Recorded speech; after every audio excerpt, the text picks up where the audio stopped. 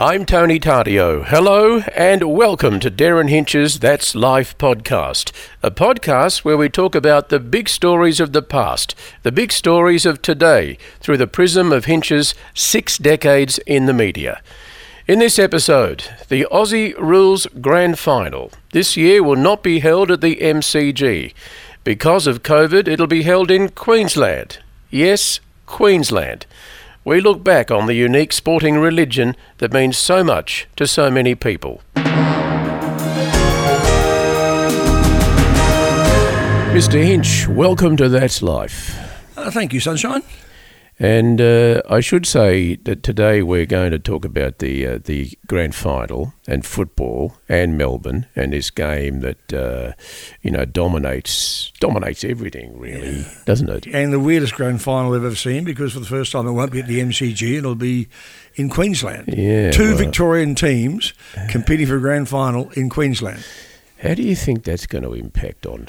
People will Victoria. watch it by the millions. I mean, it'll still be the same. You know, it's still there. It's a corny thing to say about Aussie rules being a religion in Victoria, but it is. And I remember when I first arrived in Victoria, I realised just what a religion football was. Now, to go back a bit, when I lived in New Zealand, I shared an apartment in Christchurch when I worked on the Christchurch Star with an Aussie journalist called Graham Kennedy. Not the Graham Kennedy, but his name was Graham Kennedy. And he tried to convince me about Aussie rules. And I didn't understand behinds and this many points and that many points. I knew nothing. I couldn't understand the game at all. And also, being a rugby player and follower, to have 4 goalposts just seemed bizarre to a New Zealand. Well, it's like you couldn't miss, really. I mean, this is a big part of the ground. They do. Goals. That's what it is, yeah. But anyway, and by the time I got to Australia, the only Aussie rules person I knew of was Ron Barassi. Even in New Zealand, his name was known. So I arrived in Australia, and then I finally moved to Melbourne in the late 1970s. And I'm told instantly, you've got to have a football team, right? You've got to have a football team. And so I actually thought originally, maybe I'll go for St Kilda, because I like the underdog, and they were scraping the barrel at that time. And 40 years later, they're still the underdog. That's true. Anyway, so my first ever Aussie rules match, I was taken to it by Molly Meldrum. And we go to this football game, and I'm just shocked. I remember saying at the end of the game, I said to Molly, how do they front up a team for next week? Because guys with broken noses and broken arms and whatever. And I saw Mad Dog Muir in physical fights with a guy called Andrews. It was St Kilda plays Essendon, right? He doesn't like being called. No, he doesn't Mad be called Dog. Mad Dog anymore, that's true. But that was his nickname back then. And that would have been Ron Andrews. Ron Andrews, yeah. Yeah. So they were having this, it was like Muhammad Ali in the boxing ring. They were fighting like crazy. I get up next morning, and I was quite surprised by the violence of the game. Next morning I get up and I pick up the Sunday paper, and the headline says, Animals. And with Essendon claiming at St Kilda that it was I had watched one of the most violent football games in history, which I didn't know. I thought it was a normal weekly thing. And I recall also a while later, when I got to know football a bit, I was invited to give a speech at the St Kilda Football Club, and I was a surprise guest. It was a roast, I think, for Molly. And I'm in this room, which was empty. I think they were rebuilding the president's room at the time. So I'm in this empty room while they're waiting to bring me on. And I get out there, and by now I joined Melbourne. There's a hostile crowd, and I said, I was in this strange room just a minute ago, and it was totally empty. And I suddenly realised what it was. It was a St Kilda trophy room. And it went down, yeah. As I used to say, it went down like a fart in a spacesuit. You know, that was bad. But the weirdest thing was, I got involved with Melbourne in a funny way, because there was a very new and glamorous newsreader on Channel O, then Channel 10, called Annette Allison. And she had somehow become the number 1 female ticket holder, ladies ticket holder for Melbourne. And I kept inviting her out on a date, and she didn't want to come. And in the end, she said, well, come to the football with me. So I go to a football game, a Melbourne football game with Annette Allison, and went to the football and went home a year later. So and that night, her fellow newsreader was a guy called Bruce Mansfield, who was also doing Saturday nights on 3AW. And Annette and I had a couple of drinks at the Melbourne game after the game, which I'm sure we lost because we always did. But we decided we'd swing by 3AW because it was either his birthday or her birthday. And when we walked in together, me from 3AW and Annette, Bruce was gobsmacked. He couldn't work out what the hell is going on here. So anyway, I joined Melbourne. Over the years, I ended up becoming their number 2 ticket holder. Peter Sullivan and I once wrote a song called It's Melbourne's Game, a new song for Melbourne. And I remember, we're climbing up, we're going to reach the top. And I said, I remember the song, It's Melbourne's Game, it's our team and our name. And at the end of the song, he sings it. But at the end of the song, you hear Hinch's voice booming out, "Football, we invented it." Well, we'll see if we can. Is that song available anywhere? I suppose it is. On YouTube or anything? Yeah, I guess it would be. Yeah, it was called. Yeah, I remember saying, "Football, we invented it." We're talking about, I think, the early 80s here. Early 80s, yes. Robbie Flower was one of the players. And Melbourne really wasn't going through a very good we haven't period. haven't won a premiership since 1964. I don't follow them anymore. I'm unusual in Melbourne. I have no football team, and that's because in 2004, it was around the time that they were doing that huge grotto rebuild, $400 million rebuild of the MCG. And as part of it, which was fair enough, they had to tear down the old Melbourne dressing rooms from 80, 90 years earlier. And they were announcing they were going to have a party to celebrate the end of our dressing rooms, and I was invited. And I suddenly find out it was going to be a male-only affair. And our vice president was Bev O'Connor, the ABC journalist. So they're having a function for the Melbourne Football Club, and the vice president couldn't go. So I resigned on air that morning and never went back and haven't been back. And that was it. Football clubs back then had a weird... it was a heavy drinking culture. I mean, every Saturday after because all the games were played on a Saturday. Yeah. 12 teams were in the competition, and it was prior to it expanding into almost, having a Sydney national team. So they'd all be played on a Saturday. They'd all go back to the clubs rooms. They'd all get drunk, and then front up again on Sunday for World of Sport. And it was a particularly weird Melbourne pastime culture. Yeah, well, we'd all go back to, at that stage, Ron Barassi owned a pub in Richmond called the Mountain View, which I used to call the Mountain Spew. And we'd all go back to his pub after the football. And you two got to know each other very well. very, very well, yeah. I used to love Barassi's slogan, a series of two-letter words. If it is to be, it is up to me. That was his slogan. If it is to be, it is up to me. And when I had a fight with AW once and walked out, Barras called me at home and gave me a football spray. You owe it to the team and a team. And I said, I'm not a member of a team. There's no I in team. I said, I'm not a member of a team, Ron. He said, there's no I in team. I said, yeah, I'm not a member of a team, Ron. He didn't mind you calling him Barras or Ronald Dale, but never call him Barassi. He would flare because I think he told me once when he was at school, the teacher would call him Barassi, and he took it as an insult, And so you could say I used to call him Ronald Dale all the time, Ronald Dale. I interviewed him once, and I talked about him going back to the grave of his father because his father died in the Second World War, and his father was a pretty big name in football, VFL football back then. And he spoke very emotionally. I mean, he talked about how he cried at the grave of his dad because he didn't know his dad. He was young. And football, VFL, raised money to look after Ron as he got older, and Norm Smith, the great coach, actually took him under his wing. He became almost his foster son. And he lived in his house, yeah. He almost became Norm Smith's foster son because Smith raised him and looked after him so well and all that.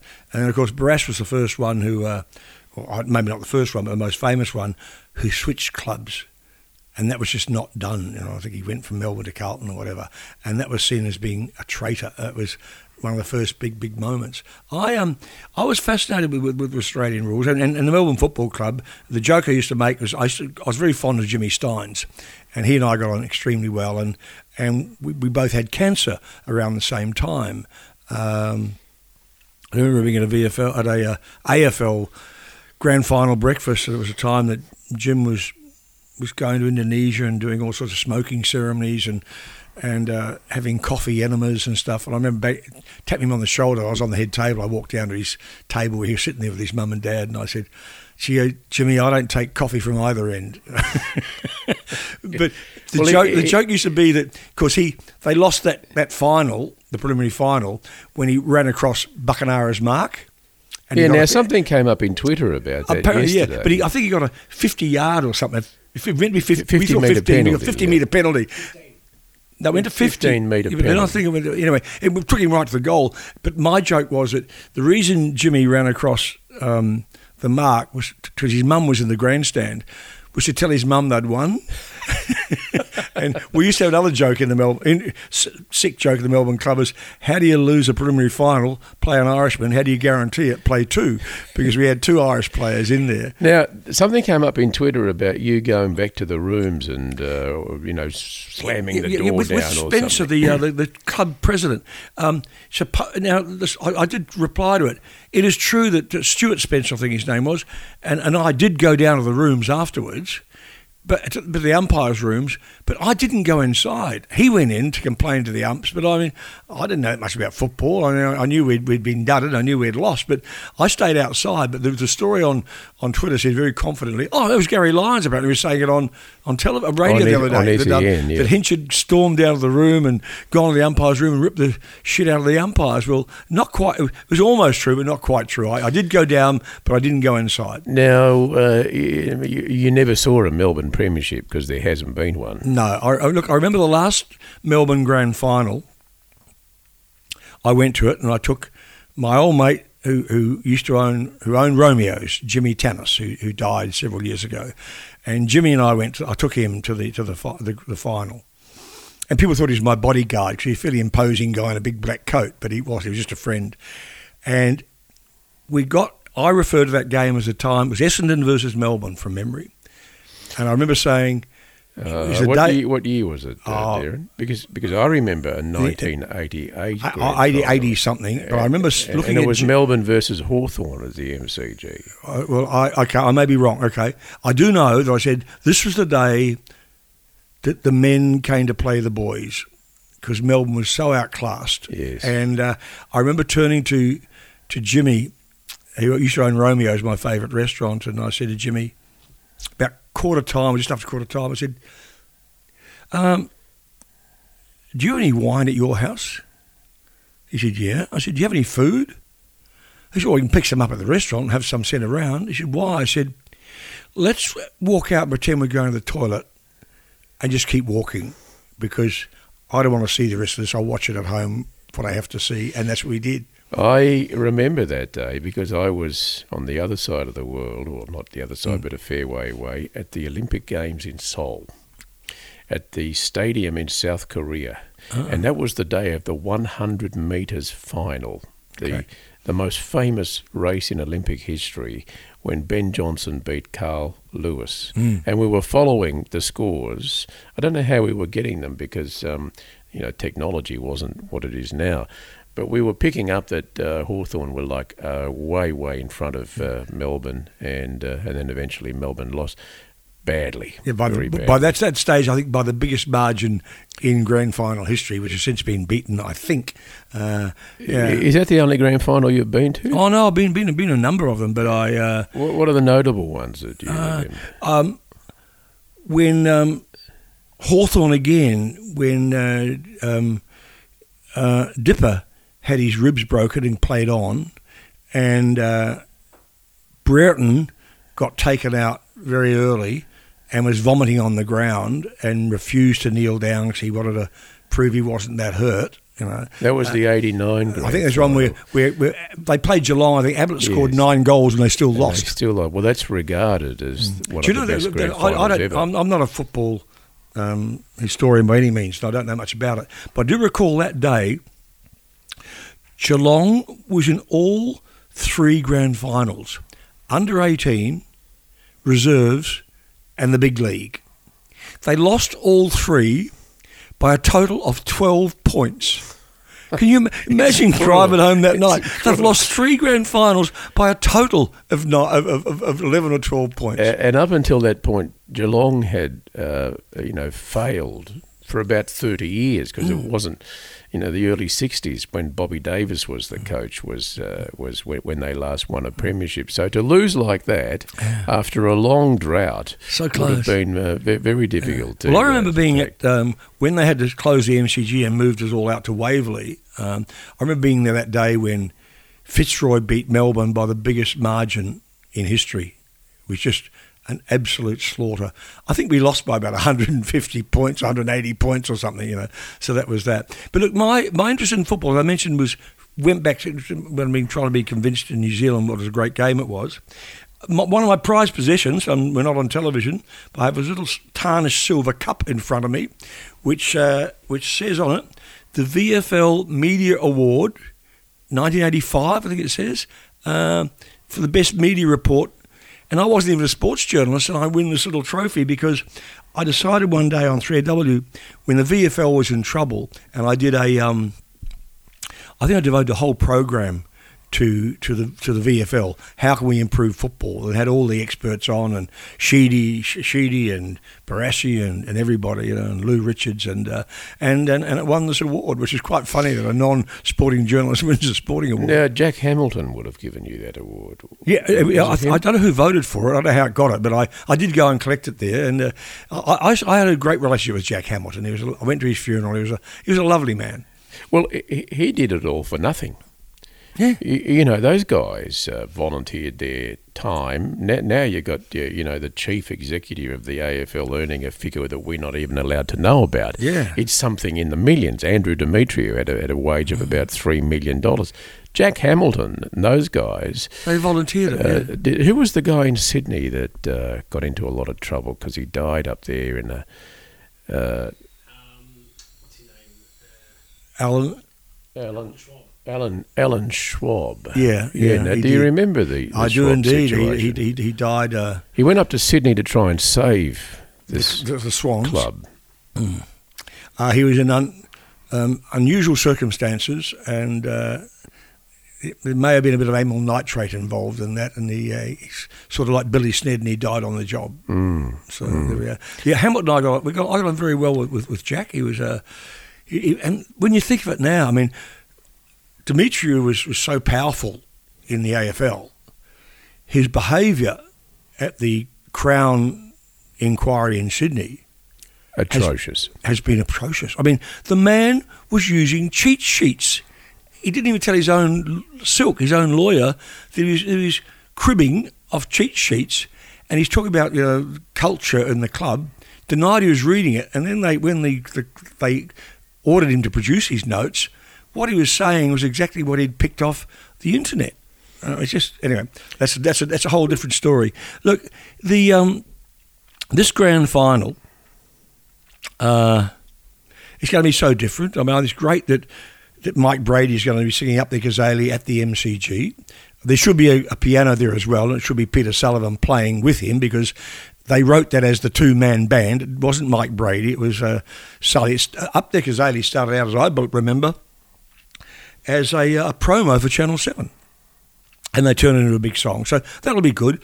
We have these terrible restrictions, which I don't quite understand, that because of the stuff announced on Sunday by the Premier, softening some of our restrictions, and 5 kilometres goes to 25 kilometres, which is great, and weddings some more people and funerals some more people, but I can't see why if you can have an outdoor meeting of, say, 5 or 10 people, and two families can get together, two couples and their children, why single people? What's wrong with 5 single people getting together? That intrigues me.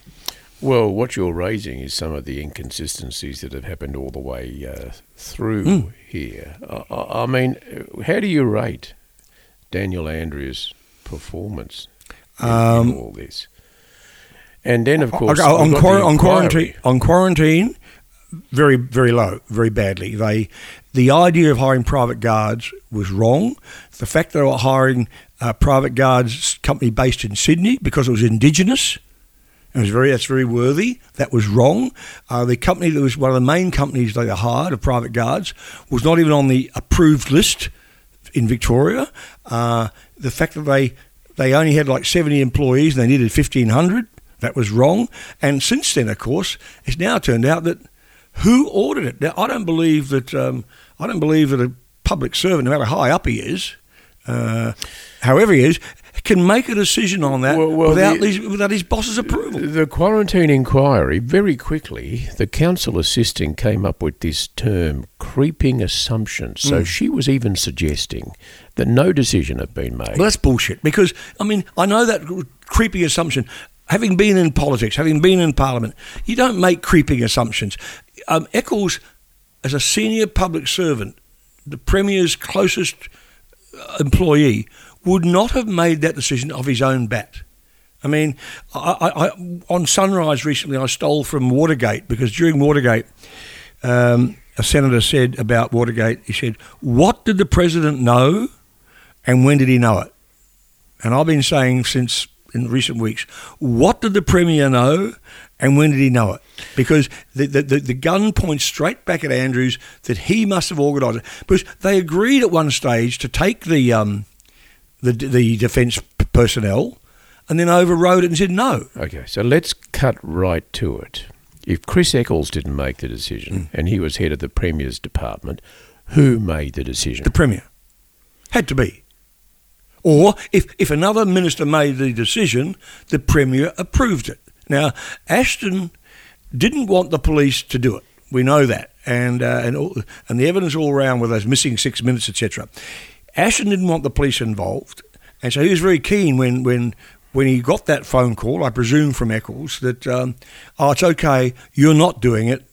We've got private guards doing it. Well, he did get that phone call because the records show it came from Eccles. What was said is in dispute because Eccles says he didn't mention anything about private guards. But amazingly, as soon as he got that phone call, Graham Ashton SMS'd the feds and said, we're going to do private security. Yeah, so where did that come from? The other thing is you've got Sutton, whom I've admired. I watch him every day. Sutton, the Chief Health Officer, I listened to his testimony, and I mean, there's doubts there now because he claimed he didn't know anything about it till about May, and yet he's being copied in on, or he has sent on past emails from March. He certainly didn't make the decision.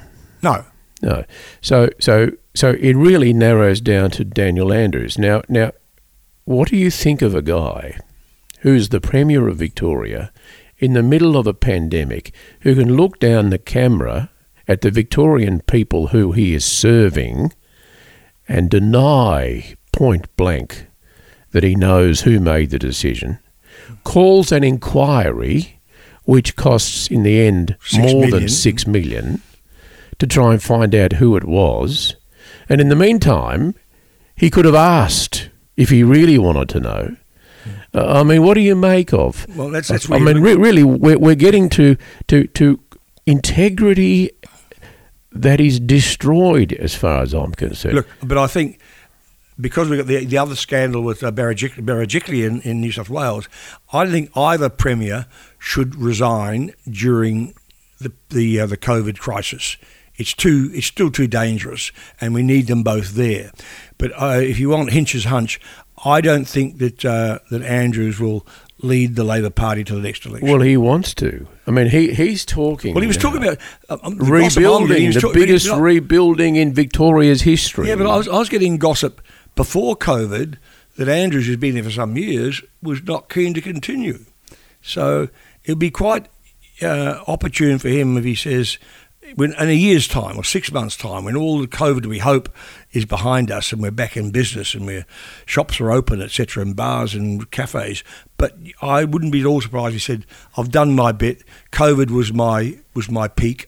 I mean, give him credit, and I give them all credit. This includes Sutton and all of their offsiders. Several months ago, we were staring at 725 cases a day and 20 deaths. This week, we've some days had 1 case, 2 cases, and no deaths. Now, that is because they put in some very harsh restrictions. But we've got to the stage now where we have far less cases than New South Wales, and yet still far more restrictions than New South Wales. So, well, what's happened also is, I look on Twitter and I see the people that support Andrews. I mean, if you worked in government, if you're getting a government wage, your employment is safe, you're okay. You've done all right during this period. But if you had a small business, you've been decimated. Yeah, well, that's why I feel very sad. I mean, we're watching over last weekend with the photographs of the footage of a man with a clothing store who reopens his shop and a woman who owns a hairdressing salon reopened hers. And they've been, because they said we can't go on without earning some money, they've both been fined 10 grand. They wouldn't earn 10 grand in a week. I mean, but it's the frustration and the anger that we've been shut down so much. I was saying on Sunrise the other day, I wished, last weekend, I wished that Andrews, the Premier, had actually said, "Hey," on Friday, "Hey, Victoria, you've done so well. You've been so obedient. You've been so patient. We're going to increase, for this weekend, we're going to increase to 20Ks, 25Ks, whatever. Go for it tomorrow." But he didn't. We held off for this mythical Sunday announcement. I mean, why do we have to have that? I mean, the same thing when it happened with Mother's Day. Remember, Mother's Day was blocked. We weren't allowed to have it. And he lifted the restrictions the next day. I understand that we're in the middle of a pandemic and you say that he shouldn't resign, but isn't there an overriding thing? I mean, ministerial responsibility, the Westminster system, if you mislead. I mean, do you really believe, Darren, that the federal government offered every other state ADF help but didn't offer it to Victoria? No, it was offered here. We've seen the proof now. It was offered here. But he's still claiming it wasn't. Yeah, well, it's been proven now by some of the paper, and that's what is weird. The paper trail has always been there, and he's a very astute politician. He must have known the paper trail was there and is still there, and we've got the hearings being reopened. So it's very damning and will be very damning. But I still think that probably, when we're in such a crisis, it's not time here or in New South Wales to change horses. Just quickly on New South Wales, what do you make of that relationship that she had? We're thinking Gladys was married to the state of New South Wales. Yeah, well, look, they say love is blind, and that proves it. And she says in the papers at the weekend that she thought maybe they'd get married, but in the next breath says she didn't know that she should make it public. So whether they give her for 5 years or 7 years is still being debated. The personal side of it is not for us. But she keeps saying, her mantra has been, "I've done nothing wrong. I've done nothing wrong," okay? But, and legally and corruption-wise, she hasn't. But if I was in a relationship with somebody and you heard them say to you, "I don't need to know about that," or "Don't tell me about that," that assumes that your partner thinks you're doing something shonky. Absolutely. So she had a duty as the Premier of New South Wales to tell ICAC or to tell whatever the other officials are that something was going down. I mean, you heard, I've listened every day of it last week, every minute of it. He was talking about Badgerys Creek, which is where the federal government paid $30 million for a $3 million property, right? That's a scandal in itself. He's talking about how he can do a deal with Fiona Waterhouse, from that Waterhouse family, where they will sell her property for $330 million. He will make enough money out of that as a gopher fee to pay off his $1.5 million that he's in debt for. And all the Premier can say to her partner, to her lover is, I don't need to know about that. And he says, no, you don't. Now, to me, that stinks. I agree. I agree. Darren, let's get back to the grand final. Okay. It is embarrassing for Melbourne and Victoria that this historic event that's been held, for over 120 years is going to be held in this state of Queensland, which up until recently has been a rugby league state, because of the way we've handled COVID here. What do you think that'll do to our Victoria's confidence? Look, people will go with the flow. I mean, we love the football. We'll all just sit instead of going 100,000 people going to the grand final. Those 100,000 will sit at home and watch it on television. Many of us who don't go to grand finals, if your team's not in it, you'll sit and watch it on television like you normally do. There'll be smaller crowds in your house than you normally do. It still has the excitement. It is a grand final, and you got two very strong Victorian teams. Richmond, I think, is a tougher team. Geelong's, I think, is a more talented team. And that's got to see which wins out. I mean, in the preliminary final, Richmond played a very tough game against Port. And on paper, you'd think they might get across. But if Geelong's on song, as they have been, they could win it. Well, the problem is also the Premier is trying to control people's behaviour. If Richmond was to win the grand final, we saw what happened in the previous years when they've won. The volume and numbers of people who take over Swan Street and the suburb. Well, it'll be like Black Lives Matter. I mean, there's no way the cops are going to stop Richmond supporters from flooding out if they win. No way. I wouldn't have thought so either. No way, no. And I can't see that. But I am puzzled by the fact that you can have two families visit you, two families with parents and kids can be in the same house, but if you're single, you can't have 3, 4 or 5 people in your house. When two families and the kids, there could be 12 people there. 10, 8, 10, 12. So I don't understand that, but... Darren, the other thing I wanted, a bit of housekeeping. We're going to release the podcast now on a Tuesday night. And the other thing, people, if you're listening and you like it, please, number one, register, because that's good too, because that way the next time a podcast comes, it just magically appears for you, in your system. I don't know how that happens. And also write a review or some sort of review. Good or bad. Great. We've had some fantastic reviews, and people say, "Oh, it's too short, or you don't do enough." Well, I think half an hour for a podcast is a pretty good time. You cover enough bases, you cover stuff. But if people who are listening want us to do a certain subject, which we're going to do, somebody said to me, "Can you talk about health and diets and things?" And I said, "Yeah, we'll do that." So if you have an idea, just email me at hinch@hinch.net and we'll look at it. Mr. Hinch, thank you very much. May the best team win. Indeed. In the grand final. And I'm hoping Geelong does, actually. Geelong, yeah. I'm actually hoping Geelong does too. Yeah, I just crossed my mind then. Who do I want to win, Richmond or Geelong? Yeah, and for Ablett, it'll be a great way to go out. Yeah, well, I was thinking the same thing. I mean, his dad never won a premiership. No. And he's amazingly similar to his dad, isn't it? When we're old enough to remember when his dad played. Well, going back to that day we were talking about earlier, imagine kicking 9 goals in a grand final and you lose. Yeah, absolutely. Mr. Hinch? Okay, mate, bye-bye.